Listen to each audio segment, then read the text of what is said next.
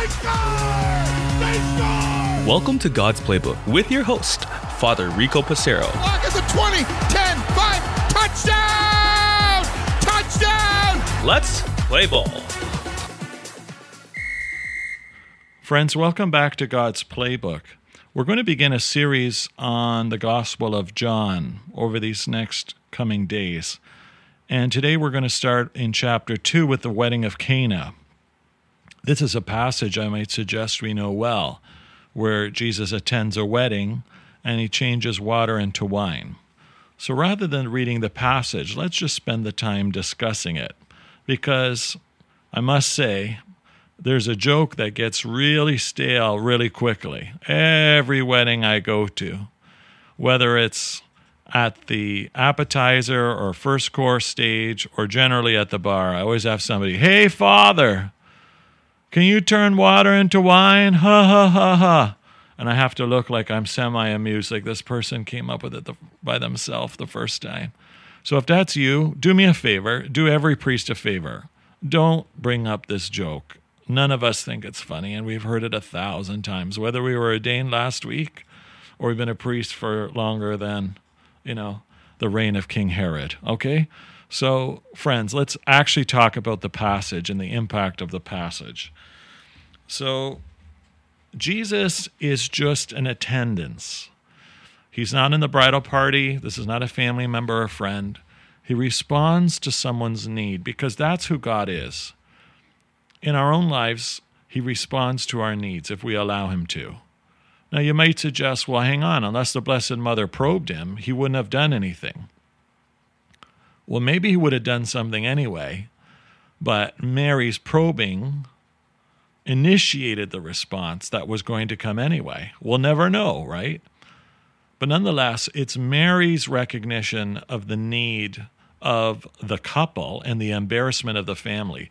To run out of wine at a wedding is the greatest embarrassment that could be given, other than perhaps not inviting the guest at all. But this whole idea of a wedding that we know of, being together for a few hours and sending people home, that's not how weddings were done at the time, friends. Weddings at the time of Jesus lasted for days. So proper planning needed to take place. And if you ran out of food or drink, this is great disrespect. In today's standards, somebody might be semi-disrespected, but at that time, that would be something that not only the people who didn't receive the hospitality would speak of, but the whole community would speak of. And so judgment for that couple and the family would last for a very long time. So this isn't a minor inconvenience. This is massive. This affects the couple socially. This affects the family socially. So it actually is a very big deal of what's transpired here. And so Mary wants to save the family from that shame that they would carry for a long time. And obviously this would bother Jesus as well. If they're invited to the wedding, they have a relationship with the couple. Notice how the couple is not mentioned because it doesn't matter who's in need. What matters is the response to the need. And so it is for us, friends. It's so important for us to respond to need. Even if it's inconvenient, even if we didn't expect it, we're just a guest at the wedding. It's not our problem to order food and drink. It's somebody else that made the mistake. Are we willing to cover for others? Are we willing to fill in gaps for others? It's our problem, too, if it's bothering somebody else. As St. Paul calls us the body of Christ. If a particular player gets hurt on the ice or on the field, do the rest of the teammates care? Well, as long as it's not me, it's not my problem. I get more playing time now if he or she's down. That's not a response of a real teammate, is it? Don't we stop the game? Even the officials, trainers, whoever's around, the fans. How is that player doing? What can we do to help them? Imagine if a player went down injured and nobody went to help them. Would you, as a fan, not go down and try to do what you could? Call 911, see if a physician is available? I'd like to think we all would respond, right? Well, what happens when we see need in the world? somebody who has special needs that is struggling, perhaps because of age or perhaps because of physical problems, to enter into a store. Do we not run to open the door for them? Well, let somebody else figure it out. Well, why didn't that store come up with a handicap door so that way they can open it? Right? Like, that's not how a rational person should respond, right? Certainly not how a Christian should respond. And so Jesus' response to help this family is a significant one. Mary's response at a very basic human need level is also very important for us to identify. That the wedding of Cana indeed shows the power of Jesus, because only God can turn water into wine. So stop making the jokes with the clergy, as I said.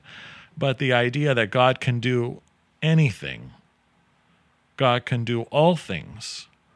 So Mama Mary reminds us of the need to pray and ask her intercession so that she continues to ask God to advocate for us or for a particular situation. Mary turns to the servants and says the last words in sacred scripture, "Do whatever he tells you." Do whatever he tells you. May this be our life motto. Mary reminds us of what is important, and God always is calling us to action, to stop what we're doing and to be willing to help as much as we can. We are not God. But the greatest thing we can do for a person is to pray for them and ask God to act, to do what we cannot do, to do the impossible, like water into wine. But what we can do, we should do.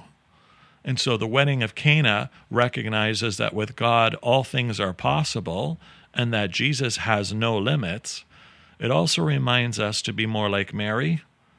And when God is pushing us to do something, let's not come up with excuses. Let's actually act upon it. Jesus saved them from great shame. And in fact, the wine he gave them is so great that they acknowledge that this should have been served first. It's the best wine they've ever received. How many times do you and I think with our own limitations that it's not going to be good enough, only to find out that the person who's going through whatever trial and difficulty has shared with us that without our help, they don't think they would have been able to battle through? How many times does God surprise us by using us, our words, our actions, our behaviors, into bringing glory to Him and help to one another? So as we reflect upon this well-known passage in sacred scripture, may we always give God praise. When somebody has stage 4 cancer and the doctors say they're going to die, let's see what God has to say about that. When poverty continues throughout the world, let's see what God is asking us to do to help that, because there is enough food in the world. Perhaps we're just consuming too much in a first world country. When there's family dysfunction, when all seems bleak, are we willing to do something about it? First, flooding heaven, asking God to make the impossible possible if it's His will, and then this willingness to do our part to help as well. May the wedding feast of Cana help us to recognize the greatness of our God and His call to us for action. And may the words of Mary penetrate our hearts. Do whatever He tells you. What might be God asking us to do right now? Is there a situation or a topic that we keep putting off? Is there an individual that we know is in need of our help, and yet for whatever reason we are trying to justify not helping them? Perhaps this passage is speaking to our heart this day, friends. If you'd like to read the passage yourself, we are studying chapter 2, verses 1 to 12. If the passage is already on your heart, then maybe you and I today can spend time committing ourselves to pray and to act so that we can be the hands and feet of Jesus and be a real teammate on God's team. For God's Playbook, friends, I'm Father Rico. God loves you, and so do I. If you like what you hear, please consider supporting us using any of our affiliate links in the description below via Buzzsprout, Ko-Fi, or GoFundMe. Thanks, and God bless.